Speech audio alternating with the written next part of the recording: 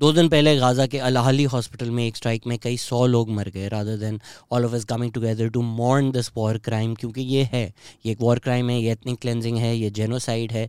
As always as a lot of media propaganda. तो आज मैं चाह रहा था हम उसको डिस्कस करें. इसराइल की पोजीशन ये है कि 16 हॉस्पिटल्स बॉम्ब हो चुके हैं अब तक गाज़ा में. उनमें से 15 हमने किए हैं, ये जो 16वां है ये हमने नहीं किया. इनफैक्ट उसकी अगली रात अल-कुद्स हॉस्पिटल जो है गाज़ा में, उसके अराउंड एयर स्ट्राइक्स हुई. एक रेफ्यूजी कैंप को फ्लैटन कर दिया गया. गाज़ा की जो सबसे बड़ी रेजिडेंशियल बिल्डिंग है उसको एक एयर स्ट्राइक में गिरा दिया गया. सो इसराइल्स पोजीशन है कि ये जो बाकी सब हुआ है ये हमने किया है, वो सारे सिविलियंस हमने मारे हैं, लेकिन ये पर्टिकुलर हॉस्पिटल हमने नहीं बॉम्ब किया. तो आज की वीडियो में अल अहली हॉस्पिटल में जो हुआ उसको डिस्कस करेंगे, वॉर प्रोपेगेंडा को डिस्कस करेंगे और मैन्युफैक्चरिंग कंसेंट को भी डिस्कस करेंगे. अगर हम सिर्फ टाइमलाइन देखें तो पिछले हफ्ते में इसराइल ने गाज़ा का cancer hospital, Gaza university, ambulances, paramedics सबको बॉम्ब किया है. यूएन स्कूल्स को बॉम्ब किया है. ये जो हॉस्पिटल के लोग हैं इन्होंने बोला कि हमें एक रॉकेट फायर हुई थी एज अ वार्निंग शॉट. हमें कहा गया था कि जब आप पर 2 बॉम्ब गिराए तो फिर भी आपको समझ नहीं आई कि आप यहाँ छोड़ दें. Those were served as a warning कि इसको एवैक्यूएट करें. अगर आप कहते हैं कि जी हम फ़लस्तीन में जो सोर्सेज हैं उनको नहीं जज करते, इंटरनेशनल जर्नलिस्ट, इंटरनेशनल ऑब्जर्वर्स को तो इसराइल आने ही नहीं देता. हद तक रशिया ने ये भी बोला था कि सैटेलाइट इमेजेस रिलीज़ करें, वो भी नहीं की. तो जो आर्च बिशप हैं, क्योंकि ये क्रिश्चियन हॉस्पिटल था, जो आर्च बिशप हैं जेरूसलम में, उन्होंने कहा कि इसराइल ने हमें 3 दफ़ा वार्निंग दी थी कि अगर आप इसको इवैक्यूएट नहीं करेंगे तो हम इसको बॉम्ब कर देंगे. So for the past 10 days Israel has been bombing Gaza. For some reason अब लोग कह रहे हैं कि नहीं, ये जो एक हॉस्पिटल हुआ है ये उन्होंने नहीं किया. इसको ज़रा देख लेते हैं. पिछले 10 दिन में हम ये तो देख चुके हैं Israel has no issues with bombing hospital. Again 16 hospitals bomb हो चुके हैं.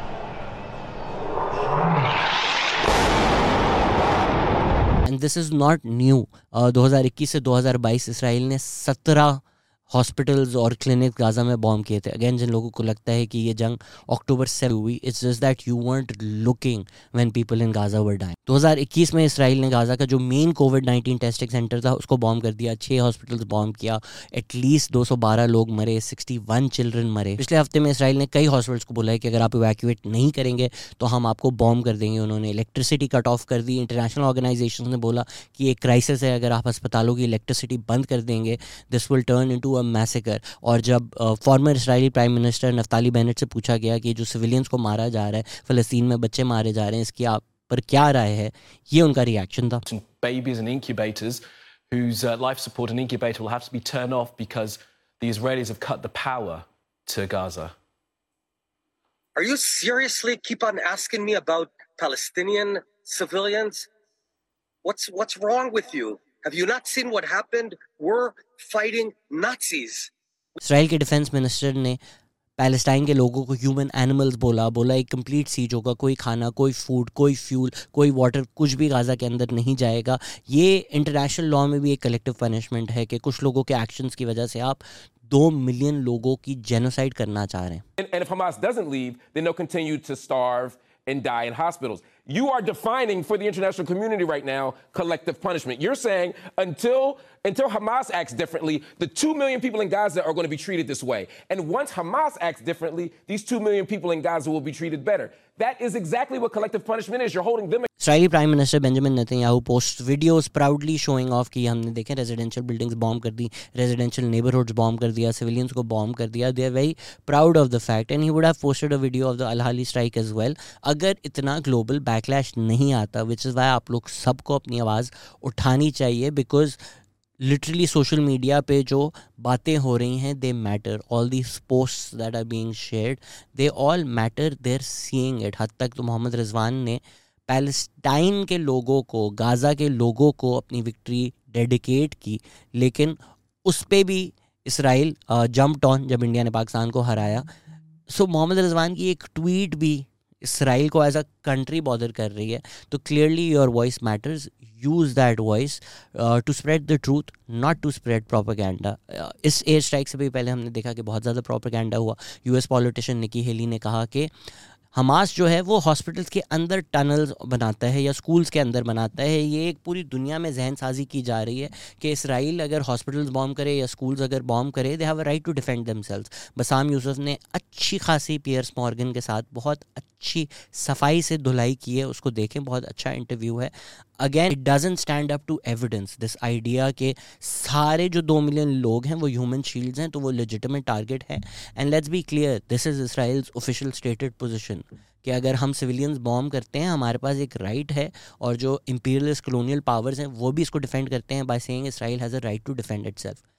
They don't under international law, they don't have a right to collectively punish 2 million people. और ये प्रोपेगेंडा करना ज़रूरी है ताकि आप जब तस्वीरें देखें, मैं वो पोस्ट नहीं करूँगा, but again just go on twitter.com और गाज़ा सर्च करें कि इतनी सारी लाशें हैं छोटे बच्चों की, I don't even want to describe them. तो then the question becomes how do human beings watch this and look the other way.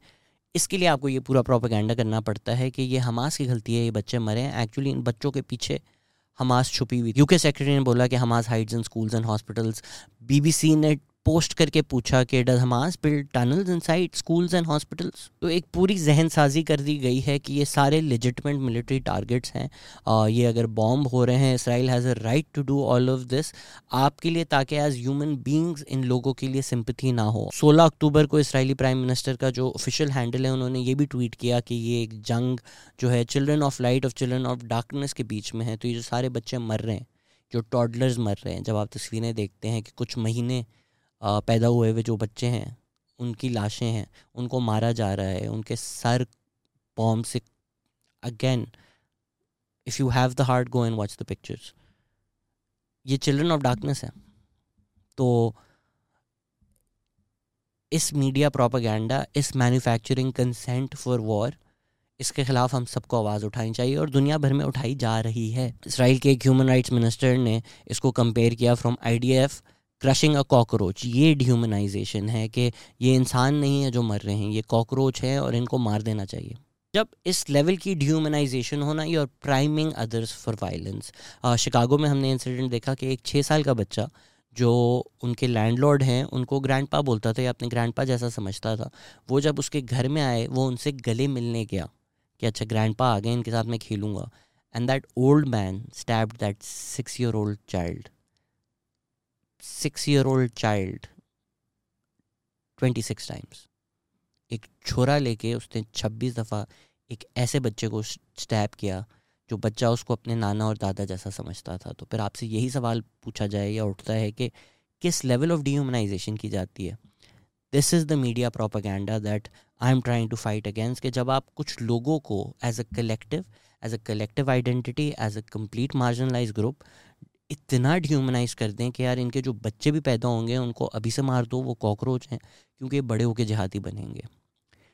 This is why when some people see dead bodies of children, they maybe don't feel the same empathy, they maybe don't feel the same sympathy, क्योंकि उनके जहन में उसकी जो identity है, whether that being Arab, whether that being Muslim, weather that being Palestinian, that is enough for them to not think of them as human beings.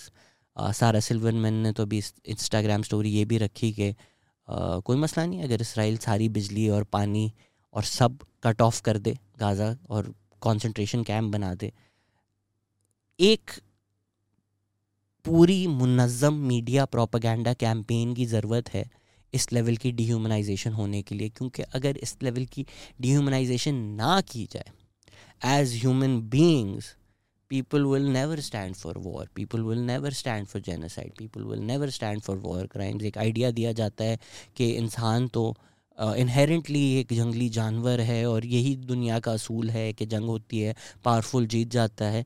अगर ये सच होता तो इस लेवल की मीडिया मैन्युफैक्चरिंग नहीं होती। हम अक्टूबर की book of the month manufacturing consent भी बनाएंगे, हरमन और चोम्स्की की जो किताब है, ताकि आपको समझ में आए कि कितनी लेवल ऑफ मीडिया कंट्रोल और फिल्टर्स लगाने पड़ते हैं to manufacture consent for war. This is not natural for human beings to look at dead babies and say we stand with the people who are doing this.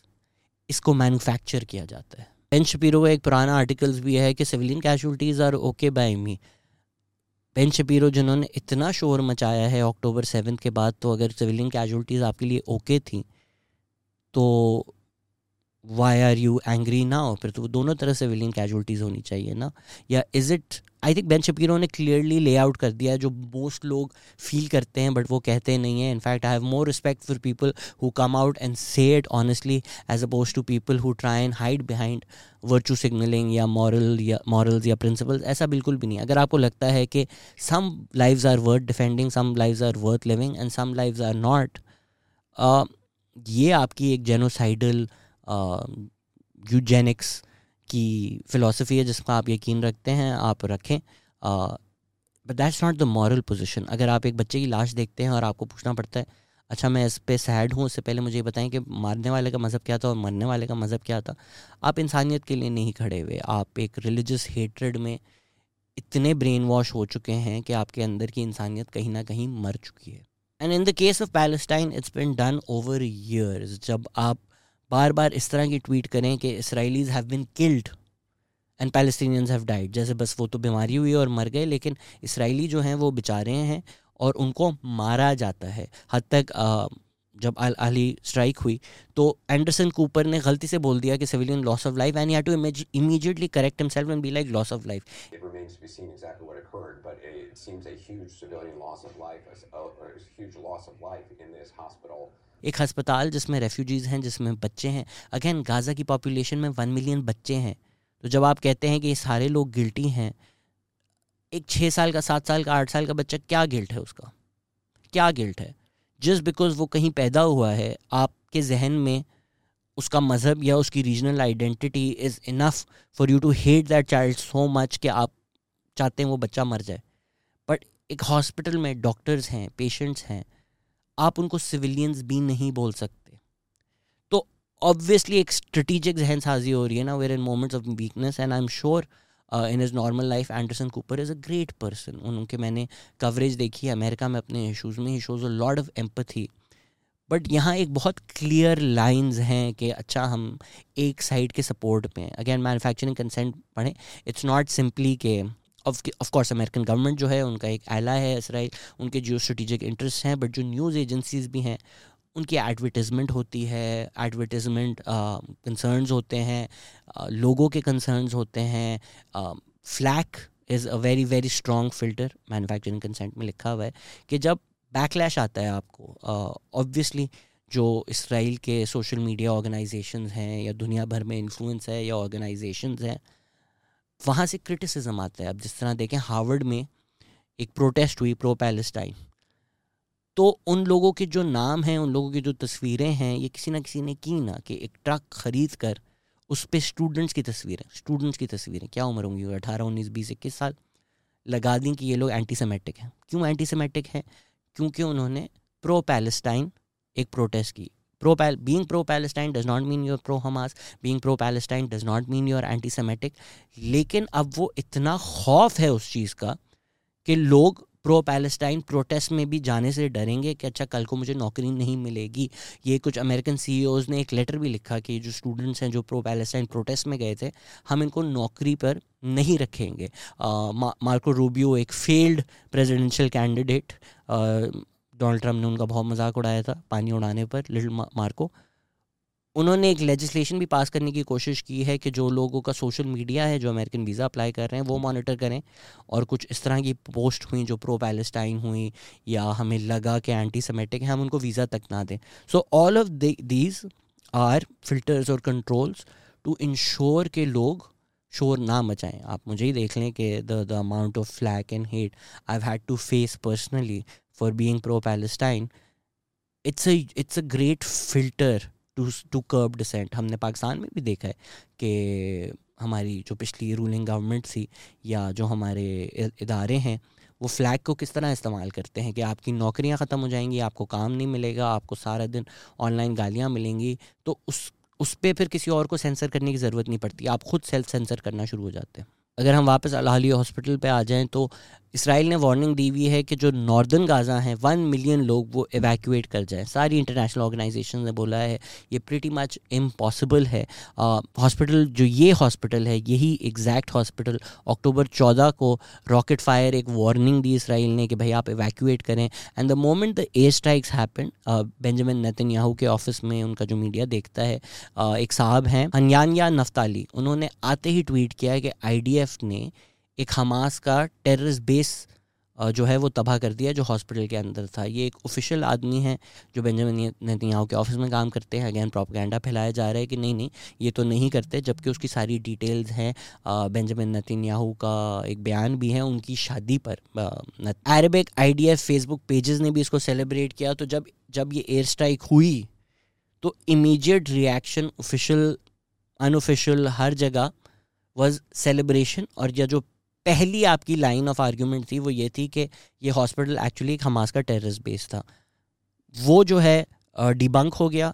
So they were made to change their opinion. इन्होंने अपना tweet delete कर दिया. IDF ने tweet किया कि हमने जो analysis किया है उसके मुताबिक एक फेल्ड इस्लामिक जिहाद रॉकेट था जिसकी वजह से ये हुआ है. उन्होंने जो अपने ही ट्वीट में वीडियो पोस्ट की थी वो वीडियो जो है 30-40 मिनट बाद की थी from the timing the explosion occurred at the hospital. It was around 7:20 कि ये बॉम्ब हुआ था और जो वीडियो पोस्ट की थी वो 8 बजे की थी. तो ये कह रहे हैं ये हमारा एक्सपर्ट एनालिसिस है, ये IDF का एनालिसिस है, और जो एविडेंस प्रेजेंट कर रहे हैं उसमें टाइमिंग भी नहीं मैच हो रही. और ये अगर आपको लगता है कि मैं झूठ बोल रहा हूँ, IDF itself removed that video from their own tweet. उन्होंने अपनी ट्वीट एडिट की और जो खुद उन्होंने बोला था ये हमारा एनालिसिस है, ये हमारा वीडियो है, ये एविडेंस है, they had to remove that. लेकिन ये BBC भी कर चुका है, ये CNN भी कर चुका है. It's almost seems like it's a strategy कि ये लोग कंटेंट पोस्ट करते हैं, ये लोग वीडियोस पोस्ट करते हैं और फिर उसको रिट्रैक्ट कर लेते हैं. बट जो रिट्रैक्शन है वो इतने लोग नहीं देखते जितने वो इनिशियल एविडेंस देखते हैं. या लोग क्या करते हैं कि वो वीडियो उठाते हैं और वो हर जगह वायरल कर देते हैं. And they can even say it comes from IDF. This is what IDF said without actually retracting it because IDF has retracted it. एक और वीडियो है जो proven fake, very easily debunked, लेकिन वो हर जगह वायरल जा रही है, which shows a failed rocket from Hamas, from Palestine, कि वो रॉकेट ऊपर जाता है और वो बूमरैंग करके वापस नीचे गिर जाता है. लेकिन वो अगस्त 2022 की वीडियो है. सो इट्स सो ईजी कि आप एक क्लिक से वेरीफाई कर सकते हैं कि ये झूठी वीडियो है या ये पुरानी वीडियो है. लेकिन those things don't matter, right? कि वो एक वीडियो वायरल चली जाती है, सब वो वीडियो देख लेते हैं and they're like, oh we have video evidence कि ये फेल्ड रॉकेट लॉन्च है. जो बाइडन ने भी कहा है कि it seems like it was done by the other team, even though जो US की एडिशनल प्रेस सेक्रेटरी हैं पहले उन्होंने कहा था कि भाई ये लेजिटिमेट टारगेट्स हैं, हमास वहाँ हाइड करती है. तो White House position initially was to defend this and say कि इसराइल के पास राइट है to defend itself, वो ये कर सकती है. जो बाइडन की क्रेडिबिलिटी नहीं है, एक तो ऑब्वियसली ही is key ally to Israel, वो इसराइल को सारा फंड कर रहे हैं तो वो कल्पेबिलिटी उन पे भी आती है. इसके अलावा पिछले हफ्ते ही जो बाइडन ने कहा था कि उन्होंने तस्वीरें देखी हैं of beheaded babies. White House ने, उनके खुद के वाइट हाउस ने बोला कि जो बाइडन ने वो तस्वीरें नहीं देखी हैं. आप सोच सकते हैं कि ये किस लेवल का वेरीफाइबल झूठ होगा कि द वाइट हाउस, उनका खुद का ऑफिस, उनके spokes people had to essentially say the president is lying.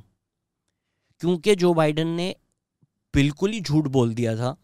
Pakistan होता तो वो सादिक और अमीन भी नहीं रहते. The White House had to correct him कि US ऑफिशियल्स ने कोई तस्वीरें नहीं देखी हैं. Again these retractions don't matter, क्योंकि बाइडन ने बोल दिया. अब ये दुनिया भर में पोस्ट किया जा रहा है कि US प्रेसिडेंट ने देख लिया, एविडेंस है. CNN posted about beheaded baby, CNN retracted it. CNN की जो जर्नलिस्ट हैं जिन्होंने TV पे आके बोला था बेहेडेड बेबीज़ वाली स्टोरी, उन्होंने बाद में ट्वीट किया कि वो रिस्पॉन्सिबल थी, उनके पास एविडेंस नहीं था और वो रिट्रैक्ट कर रही हैं. BBC ने रिट्रैक्ट किया. स्काई न्यूज़ ने चलाई नहीं खबर क्योंकि उन्होंने बोला कोई एविडेंस नहीं था. जो जर्नलिस्ट उस एरिया में गए थे जहाँ पर हमास का अटैक हुआ था, उन्होंने बोला कि हमें कोई एविडेंस नहीं दिखाया गया था. There was never any evidence for 40 beheaded babies. लेकिन ये दुनिया भर में न्यूज़ वायरल कर दी गई without verification, just on the claims of an Israeli military officer. बाद में जब इसराइली मिलिट्री को भी बोला कि आप एविडेंस है, उन्होंने बोला कोई एविडेंस नहीं था. और फिर इसराइल की ऑफिशियल लाइन ये थी कि it's very it's hurtful to the people who have lost their lives कि आप उनसे एविडेंस मांग रहे हैं या आप उनसे पूछ रहे हैं. So we should not take the claims of the people committing the atrocities seriously. मतलब जो इंसान मार रहा है आप उससे पूछ रहे हैं तुमने मारा, और वो बोल रहे हैं नहीं, एंड आपकी दुनिया भर की हेडलाइंस हैं कि नहीं उन्होंने तो नहीं मारा, वो कह रहे हैं. How can you take their claim seriously? International observers, international journalist को तो लोग आने नहीं देते. और फिर आपने इतनी डिह्यूमनाइजेशन कर दी है कि हर पैलेस्टाइन में रहने वाला आदमी हमास है. व्हाट दैट डज इज कि पैलेस्टाइन के जो जर्नलिस्ट हैं, पैलेस्टाइन के जो डॉक्टर्स हैं, उनको भी दुनिया सीरियसली नहीं लेती. You sort of almost equate them कि अच्छा यार IDF ये कह रही है लेकिन पैलेस्टाइन की हेल्थ मिनिस्ट्री ये कह रही है, लेकिन पैलेस्टाइन की हेल्थ मिनिस्ट्री तो हमास है. So we can't run the news of Hamas. So we have to run the news of IDF. Again manufacturing consent अगर आप पढ़ें तो जो ऑफिशियल सोर्सेज होती हैं, क्योंकि ऑफिशियल सोर्सेज से सारा दिन मीडिया का, whether that be White House briefings, whether that be Pentagon, सारे उनके रिश्ते होते हैं, सारे उनके कनेक्शंस होते हैं. So they take that seriously कि एक ऑफिशियल सोर्स से आ रहा है, IDF says, Israel says, that has a lot more credibility for media organizations like this as opposed to जो डॉक्टर वहाँ खड़ा हुआ है जो कह रहा है कि भाई मैं इस हॉस्पिटल में ऑपरेशंस कर रहा था, मैंने देखा है, मैंने सुना है. वो आई विटनेसेस को आप उतनी क्रेडिबिलिटी नहीं देते. यहाँ पर जो लोग सुन रहे हैं, जो इतने साल मैंने बातें की हैं कि बायस होता क्या है उसको समझें. CNN, BBC अगर रिपोर्ट करते हैं पाकिस्तान पे, अगर रिपोर्ट करते हैं इंडिया पे, अगर रिपोर्ट करते हैं मे बी अमेरिका पे, यूरोप पे, they have as much credibility as one possibly can. लेकिन इस सिनारियो में BBC, CNN, उनके जो मीडिया इंटरेस्ट हैं, उनके जो नेशनल इंटरेस्ट हैं, they will report along those lines. तो इन बातों पे you have to take what they say with a pinch of salt. तो सवाल ये आता है कि झूठ बोलने की क्या ज़रूरत थी? हमें ये तो पता था कि हमास ने लोगों को मारा है, कई लोगों को मारा है, गोलियां मारी हैं, म्यूज़िक फेस्टिवल पे लोगों को मारा है. Why was it not enough for us to see that and be like yeah we condemn terrorism? It was. Everybody said कि यार ये टेररिज्म है, हम इसको कंडेम करते हैं.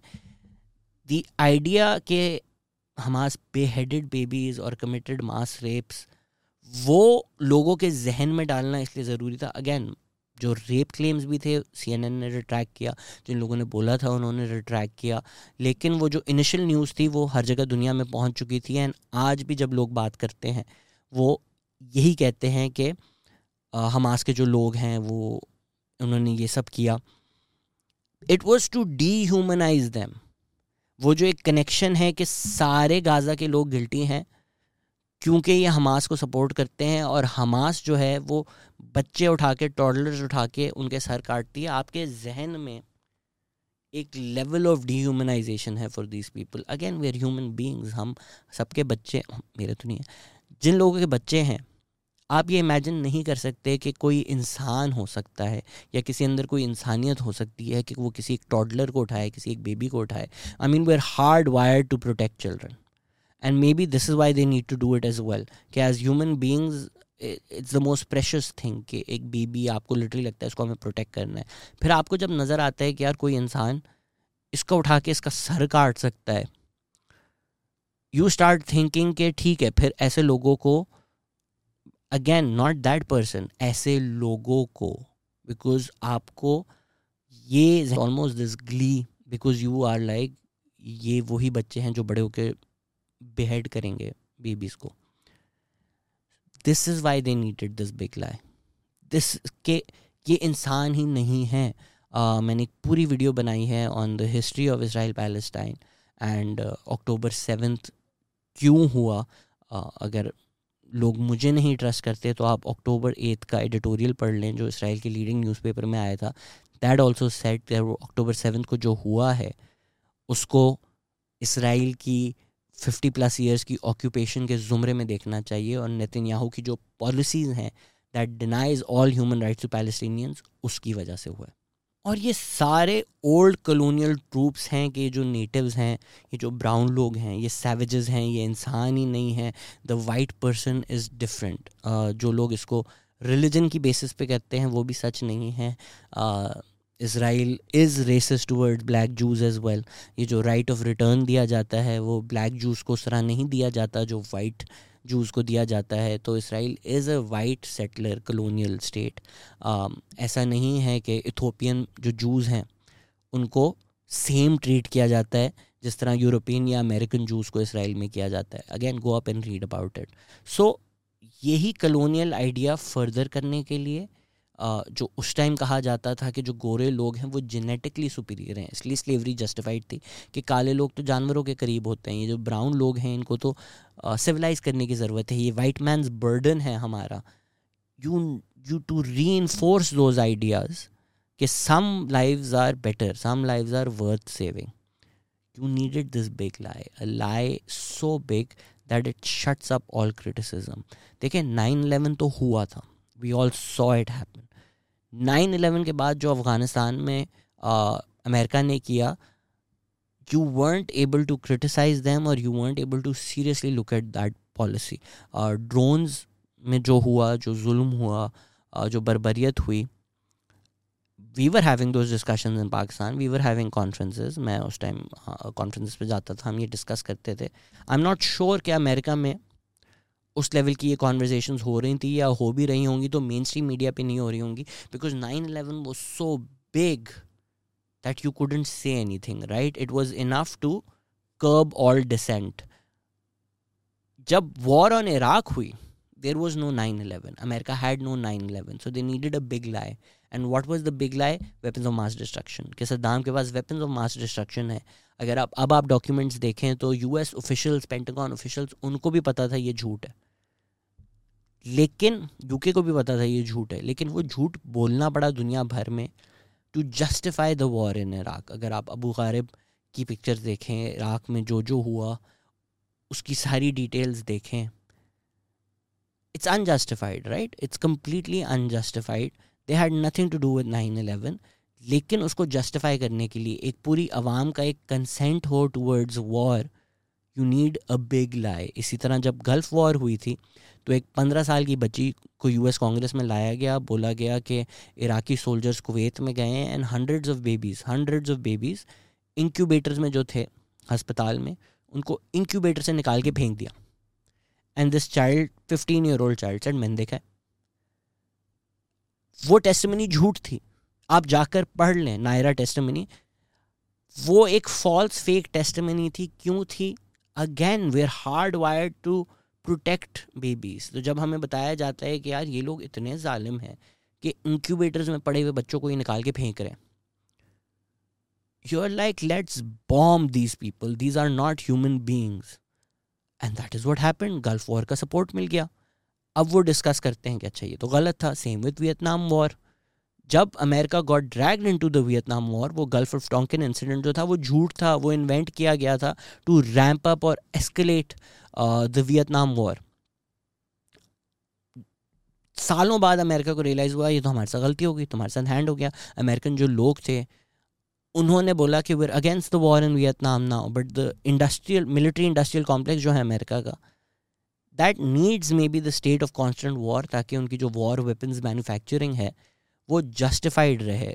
ये कॉमन एनिमी आपको चाहिए होता है मैन्युफैक्चर करने के लिए कंसेंट. वो पहले कम्युनिस्ट थे कि आपके जो बच्चे हैं वो सेफ़ नहीं हैं, कम्युनिस्ट आ जाएंगे. फिर वो वियतकॉन्ग थी, फिर वो मुस्लिम्स बन गए, वो अरब्स बन गए. इस सबसे पहले वो ब्लैक्स थे कि यार आप लोगों की औरतें सेव नहीं हैं, ये काले लोग आ जाएंगे. डेव शपेल की एक बहुत अच्छी स्टोरी है कि किस तरह एक झूठा केस बताया गया था, एमिट आई थिंक नाम था लड़के का, कि इन्होंने एक गोरी लड़की के साथ ज़्यादती की है, फिर उसका कत्ल किया गया था. This is how violence is justified कि ब्लैक लोग इंसान नहीं हैं, ये तो जानवर हैं, इनको औरतों को देख के इनसे रहा नहीं जाता. ये जो अरब्स हैं ये तो बस वेट कर रहे हैं, ये तो सारे क्लोजेट जिहादीज़ हैं. डेव शपेल का मैंने नाम लिया, डेव शपेल मुसलमान है. So if your idea is that सारे मुस्लिम क्लोजेट एक्चुअली इस्लामिक जिहादी हैं और ये बस वेट कर रहे हैं कि इनको मौका मिले तो ये जाकर सड़कों पे बच्चों का कत्ल करना शुरू हो जाए, then you get cases like what you got in Chicago, कि एक 6 साल बच्चे को कैसे एक आदमी 26 दफ़ा स्टैब कर सकता है, thinking he is doing the moral thing, thinking he is doing the right thing. जब आप एक प्रोपेगेंडा के थ्रू अब आप क्या कर रहे हैं, आप वॉर का सपोर्ट मैन्युफैक्चर कर रहे हैं. Even after 9/11 US state policy ये नहीं थी कि जो मुसलमान अमेरिका में रह रहे हैं उनके खिलाफ हेट क्राइम्स हो. हमने तो ये भी देखा कि अमेरिका में 6 के खिलाफ हेट क्राइम्स हुए क्योंकि उन्होंने टर्बन पहनी हुई थी. अभी भी एक स्टेटमेंट आई है कि the Sikh community in America has seen a rise in hate crime. ये एक बाय प्रोडक्ट है. What the state is trying to do is it's trying to manufacture consent for war, कि उनके war effort support हो, उनका military industrial complex चलता रहे. लेकिन ये जो dehumanization effort है, जब आप बाहर आग जला रहे होते हैं वो अंदर भी आग जलना शुरू हो जाती है. So people need to be very careful कि जब आप किसी भी community को dehumanize कर रहे हैं, you might be doing it for international concerns, लेकिन उसका एक डोमेस्टिक ब्लो बैक आता है जो बहुत डेंजरस है. And people need to be very very very careful about this. Israel ने एक ऑडियो भी रिलीज़ की है जिसमें रिपोर्टेडली वो कह रहे हैं कि 2 हमास फाइटर्स हैं जो ये डिस्कस कर रहे हैं. चैनल 4 ने उसका एक बहुत अच्छा ब्रेक डाउन किया है, showing you why this is false. But वो एक फेक ऑडियो वाज इनफ. अब इसराइल पूरी जो दुनिया की मीडिया ऑर्गेनाइजेशन है जिन्होंने करेक्टली ये रिपोर्ट किया था कि इसराइली एयर स्ट्राइक हुई है अल अली हॉस्पिटल पे, उसको अटैक कर रहे हैं कि आप लोगों ने झूठ बोला, अब तो हमने एविडेंस दिखा दिया. एविडेंस है क्या, ये doesn't matter. What you need to do is you need to cloud people's judgement. Again gaslighting कर रहे हैं आप दुनिया भर के. एविडेंस स्क्रूटनी को स्टैंड अप ना करे वो फ़र्क नहीं पड़ता, क्योंकि most people will not do that. जिन लोगों ने ऑडियो एनालिसिस किया उन्होंने उस ऑडियो पर क्वेश्चन मार्क डाला है. जो गाज़ा के सारे लोग हैं वो कहते हैं हमारा एक्सेंट ही नहीं है. जो नेटिव अरबिक स्पीकर्स हैं वो कह रहे हैं कि डजंट साउंड राइट. मैं जो उसकी ट्रांसलेशन पढ़ी है एज अ स्क्रिप्ट राइटर आपको बता सकता हूँ कि ये ऑडियो झूठ है, क्योंकि इस तरह से नॉर्मल ह्यूमन बींग्स बात नहीं करते. आप अगर वो ऑडियो सुनेंगे वो ऐसा लग रहा है आइल्स का कोई लिसनिंग टेस्ट है कि हाँ ये लग तो नहीं रहा कि इसराइली, वो नेट जियो की जो वॉइस ओवर्स होते थे, इसराइली वॉरहेड है, हाँ ये तो फ़लस्तीनी लग रहा है, हाँ हम तो बॉम्ब्स गिराते हैं ना, कहाँ से, सेमेट्री से, हाँ कौन सी सेमेट्री, वो जो अल अली हॉस्पिटल के पीछे सेमेट्री है हम वहाँ से बॉम्ब. इस तरह लोग बात नहीं करते, स्पेशली फ़ोन लाइंस पर. हमास जो है वो सैटेलाइट फ़ोन्स यूज़ करती है. और अगर हम अज्यूम कर लें कि इसराइल माशाल्लाह इतनी उनकी टेक्नोलॉजी है, उनको सब पता है कि उन्होंने उसी दिन ऑडियो लीक कर ली, तो जो अक्टूबर 7 हुआ था, कोई 2 साल से वो प्लान किया जा रहा था, जो कोई शायद 2 साल से प्लान किया जा रहा था, उसके लिए इक्विपमेंट चाहिए था, कई लोग इन्वॉल्व थे, वहाँ कंप्लीट लैप्स था इसराइली इंटेलिजेंस का, उनको कुछ समझ नहीं आई. बट यहाँ after posting a fake video, after एक और फेक वीडियो वायरल गई, उन्होंने एक ऑडियो रिलीज़ की जो इज़ ऑलमोस्ट अ जोक. आप खुद जाकर वो सुने और you have to be an idiot to believe that. और वो वीडियो में कह रहे हैं कि हमने सेमेट्री से रॉकेट जो है वो लॉन्च किया था, और इवन जो और वीडियोस पोस्ट की जा रही हैं वो रॉकेट्स किसी और एंगल से आ रहे हैं. सेमेट्री बिल्कुल ही हॉस्पिटल के पीछे है, इतना करीब से वो नहीं कर सकते थे. और अगर आप हमास के रॉकेट्स भी देखें, 20 साल से वो रॉकेट्स फायर कर रहे हैं, किसी रॉकेट में मेरे ख्याल से 100 लोग भी नहीं मरे, इतना डैमेज भी नहीं हुआ. और अब क्लेम किया जा रहा है कि उन्होंने एक रॉकेट फायर किया जो इंटरसेप्ट हुआ, तो part of that rocket fell in the parking lot of the hospital.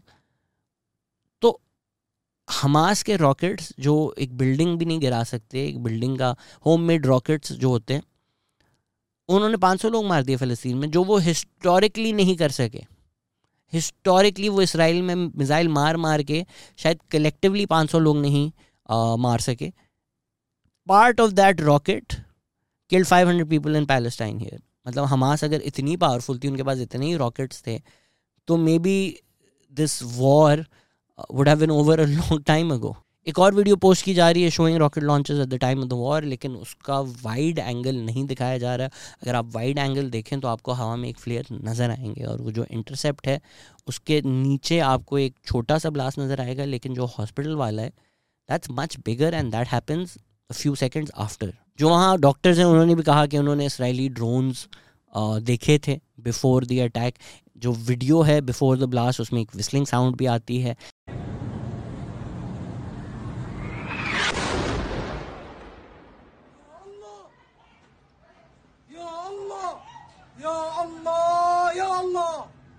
But none of us are ballistics experts. None of us are ballistic experts.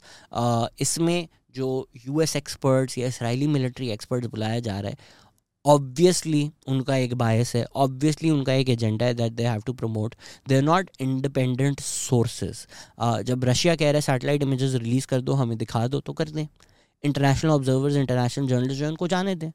Let them go to the Al Ahli hospital, talk to people, see eyewitnesses, gather evidence. हमें पता चल जाएगा कौन रोक रहा है इस effort को. इसराइल रोक रहा है इस एफर्ट को. तो जो प्रोपेगेंडा किया जा रहा है, all that does is just muddies the waters. के मतलब ये क्या डिस्कशन है, क्रेटर नहीं था.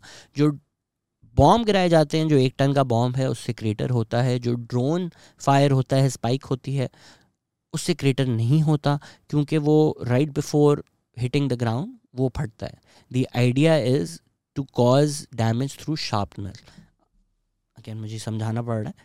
अगर एक बॉम्ब एक्सप्लोड हो right before it hits the ground, what it will end up doing, it will end up shattering everything that's around it. उससे जो शार्पनल क्रिएट होगा, मतलब अगर ग्लास है, ग्लास टूट कर आप पे गिरेगा, कोई पत्थर पड़े हुए, सीमेंट पड़े हुए, वो उड़कर आप पर आएंगे, that will kill you. That is what will cause the damage. यही वो चीज़ें हैं जिसकी वजह से ड्रोन स्ट्राइक्स में इतना डैमेज नज़र आता है.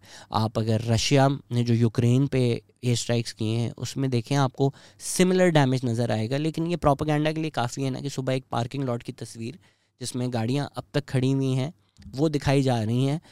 मे बी दैट प्रूव्स कि वो 1 टन वाला बॉम्ब नहीं गिरा, but how does that prove कि वो जो ड्रोन स्ट्राइक है वो नहीं हुई? क्योंकि इसराइल ड्रोन स्ट्राइक्स करता भी है, इसका तो आपका पूरा हिस्टोरिकल एविडेंस है. IDF के तो एक ऑफिसर ने ये भी बोला कि हाँ, इन द पास्ट हम झूठ बोलते रहे हैं, लेकिन इस दफ़ा हम लोग झूठ नहीं बोल रहे. जो अल जज़ीरा की जर्नलिस्ट हैं शिरीन, उनका जब कत्ल हुआ था, इसराइल ने बोला था ये तो पैलेस्टाइन ने किया है, और फिर बाद में एडमिट कर लिया कि नहीं, हम नहीं किया था. अगस्त 2022 के इसराइल के पेपर हैरिट्स की खबर है कि इसराइल ऑफिशियल्स एडमिट कि उन्होंने 5 बच्चे मारे थे गाज़ा में, जो पहले वो कह रहे थे कि नहीं, पैलेस्टीन ने मारे. एक दफ़ा एक Israeli settler ran his car or drove his car into a group of people उनको मारने के लिए.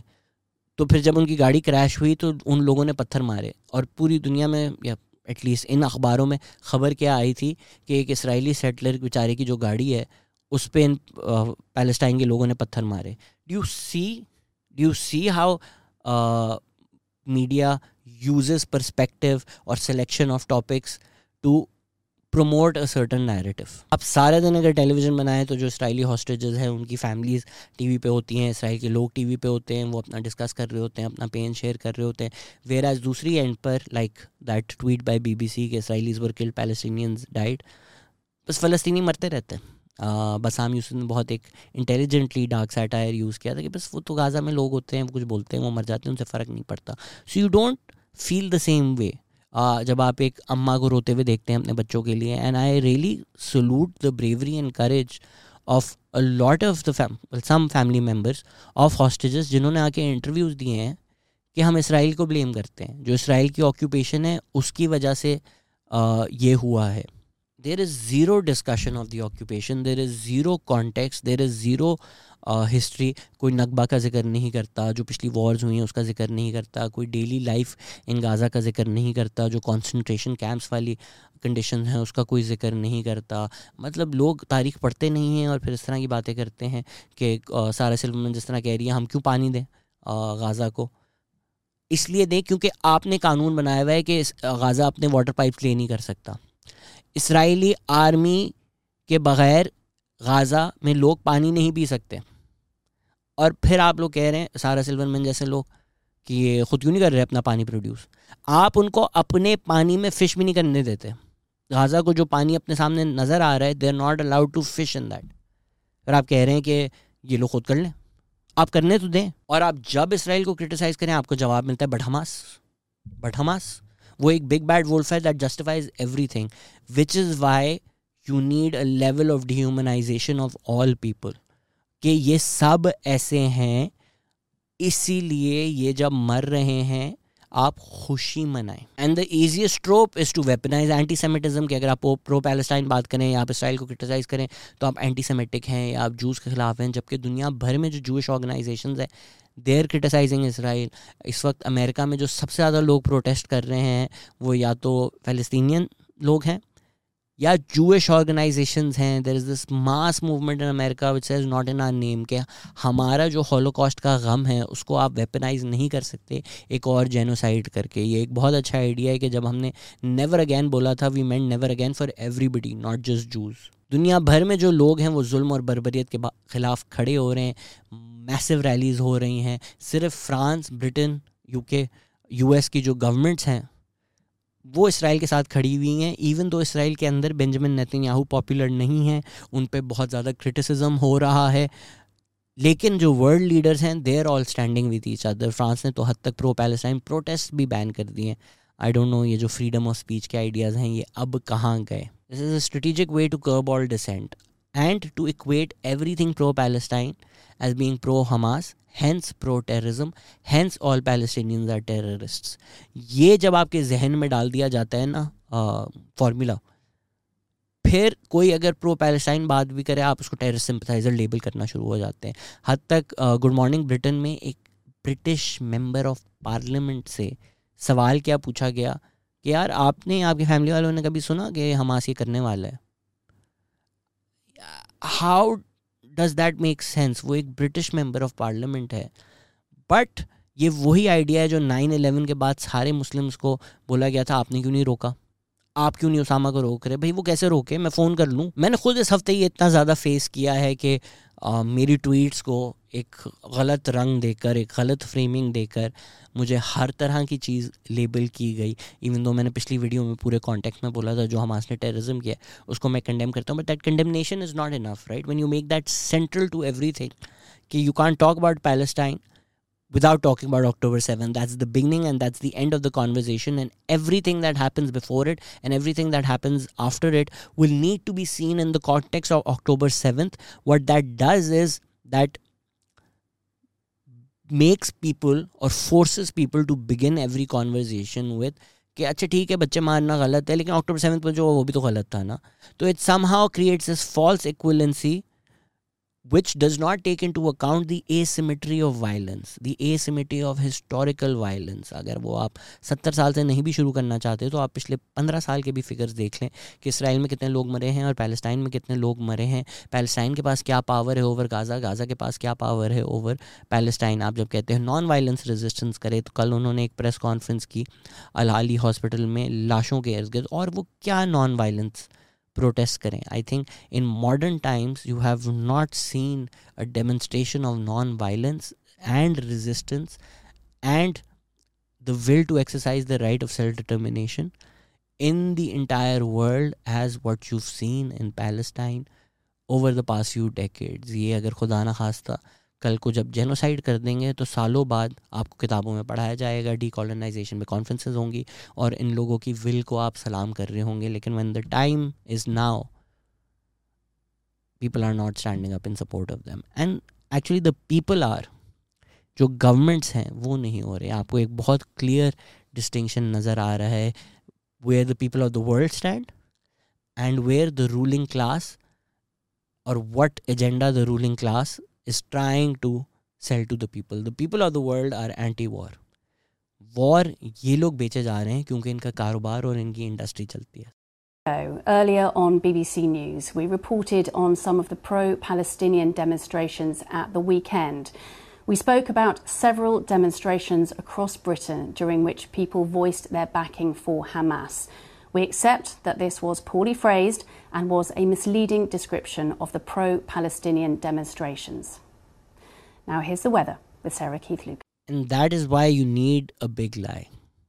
ये I think आलमी पॉलिटिक्स का सच है कि जंग के सपोर्ट के लिए आपको झूठ बोलना पड़ता है, या जो लोगों की इंटरनल वायरिंग है, लोगों की जो अंदर की इंसानियत है उसको ब्रेक करना पड़ता है. I do feel they are not being successful this time, क्योंकि दुनिया भर में मैसिव रैलीज हुई हैं प्रो पैलेस्टाइन.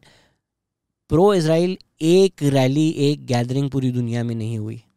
ये जो गवर्नमेंट में लोग हैं ये बातें कर रहे हैं, दुनिया का कोई एक मुल्क आप निकाल दें जहाँ आपको एक रैली नज़र आई हो, नहीं, because the people of the world see the truth for what it is, the entire global south sees it. और जो पाकिस्तान में लोग हैं, इसी वजह से हमने भी प्रोटेस्ट की थी।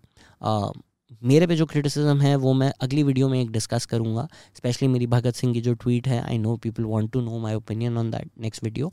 क्रिटिसिज्म से मुझे फ़र्क नहीं पड़ता, मतलब people couldn't bully me into ironing my shirt. You think you can bully me into stopping me from supporting Palestine? It won't happen. और जो नेशनल लोगों में हमारे दोस्त हैं, उनमें आप लड़ाइयाँ कराना चाह रहे हैं, वो भी नहीं होंगी, वो मेरे दोस्त हैं, वो रहेंगे। We can disagree. इंटरनेशनल जो लोग हैं, उनको आपको वहाँ कोई सीरियसली नहीं लेता।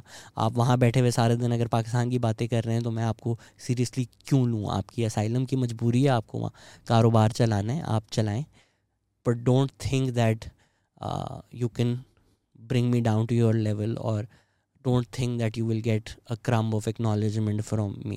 जिन घटिया लोगों से आप डिबेट्स करते हैं वो करें और खुश रहें, मेरे लेवल पे अभी आप नहीं आए। ये अमेरिकन स्लेवरी के ज़ुमरे में एक आइडिया है अंकल टॉम का, कि जो ब्लैक कम्युनिटी का एक इंसान होता है। अगर किसी ने बूनडॉग्स देखा है तो उसमें जो कैरेक्टर रक्स था वो एक अंकल टॉम कैरेक्टर था। It also comes from the novel Uncle Tom's Cabin, I think नाम था नावल का। कि एक आदमी जो अपनी कम्युनिटीज़ में से निकले और वो कहे कि गोरे लोग, मैं आपका ग़ुलाम हूँ, आप लोगों के साथ हूँ, और ये काले लोग तो होते ही लेज़ी हैं, ये तो होते ही जानवर हैं, मैं इनकी जैसा नहीं हूँ। यही आपने एक बाबू क्लास देखी थी ब्रिटिश कॉलोनियलिज्म के थ्रू। आज भी आप एक कॉलोनाइज माइंड देख रहे हैं जो दुनिया भर में कहते हैं कि सारे पाकिस्तानी इस्लामिक जहादी हैं, तो जानवर लोग हैं, मैं ऐसा नहीं हूँ, मुझे एक्सेप्ट कर लें, pick me please, pick me please, pick me, I am not like the others. इन लोगों को सीरियसली नहीं लेना चाहिए। कोई एक डीप सीटेड इनसिक्योरिटी होगी जिसकी वजह से they don't stand in solidarity with people जिनके खिलाफ एक जेनोसाइड हो रहा है, ताकि ऐसा ना हो कि यार मेरे गोरे ओवरलॉर्ड मुझसे नाराज़ हो जाएं। So please like have some humanity. आपके जो भी एजेंडाज़ हैं उनको थोड़े टाइम के लिए साइड पे रखें और इस इशू को see it for what it is, not कि इसकी आड़ में मैं अपनी दुकान चला लूँ, अपने यूट्यूब व्यूज़ बढ़ा लूँ। एट दिस पॉइंट जो लोग प्रो पैलेस्टाइन बात कर रहे हैं वो शैडो बैन हो रहे हैं और उनको डीमोनेटाइज़ किया जा रहा है। यही तो टैक्टिक्स हैं जिसकी वजह से लोग बोलते नहीं हैं। बट बच्चे मर रहे हैं वहाँ पर, एक एथनिक क्लेंजिंग हो रही है। You can't worry about your social media reach right now. Use your voice, use it for good, don't use it for propaganda, and this is for people of India and Pakistan. यहाँ पे जो लोग उसको एक Islamic जिहाद या anti use रंग देते हैं, आप एक बहुत ज़्यादा डिससर्विस कर रहे हैं टू द पैलेस्टाइन कॉज। जाकर देखें तो दुनिया भर में कितने जूज़ निकले हुए हैं in favour of Palestine. You are playing into the hands of Israel, जो कहते हैं all criticism of Israel is anti semitic. जब आप इसराइल को इक्वेट कर देते हैं या आप यहूदियों के ख़िलाफ़ एज अ ग्रुप गालियाँ देते हैं, बुरा भला कहते हैं, and you just end up hurting religious minorities in Pakistan.